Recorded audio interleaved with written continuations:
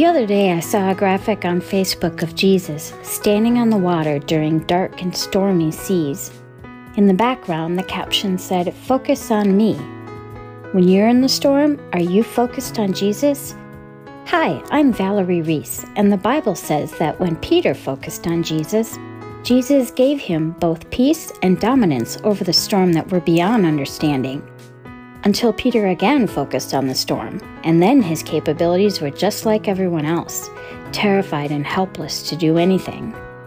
The storm is going to rage no matter what. Are you going to sit in the boat paralyzed with fear?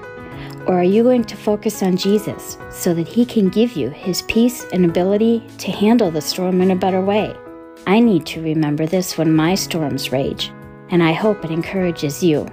I'm Valerie Reese, and this has been a candid moment for when you just need a little bit of Jesus. You can find even more encouragement by visiting us online at candidlychristian.com.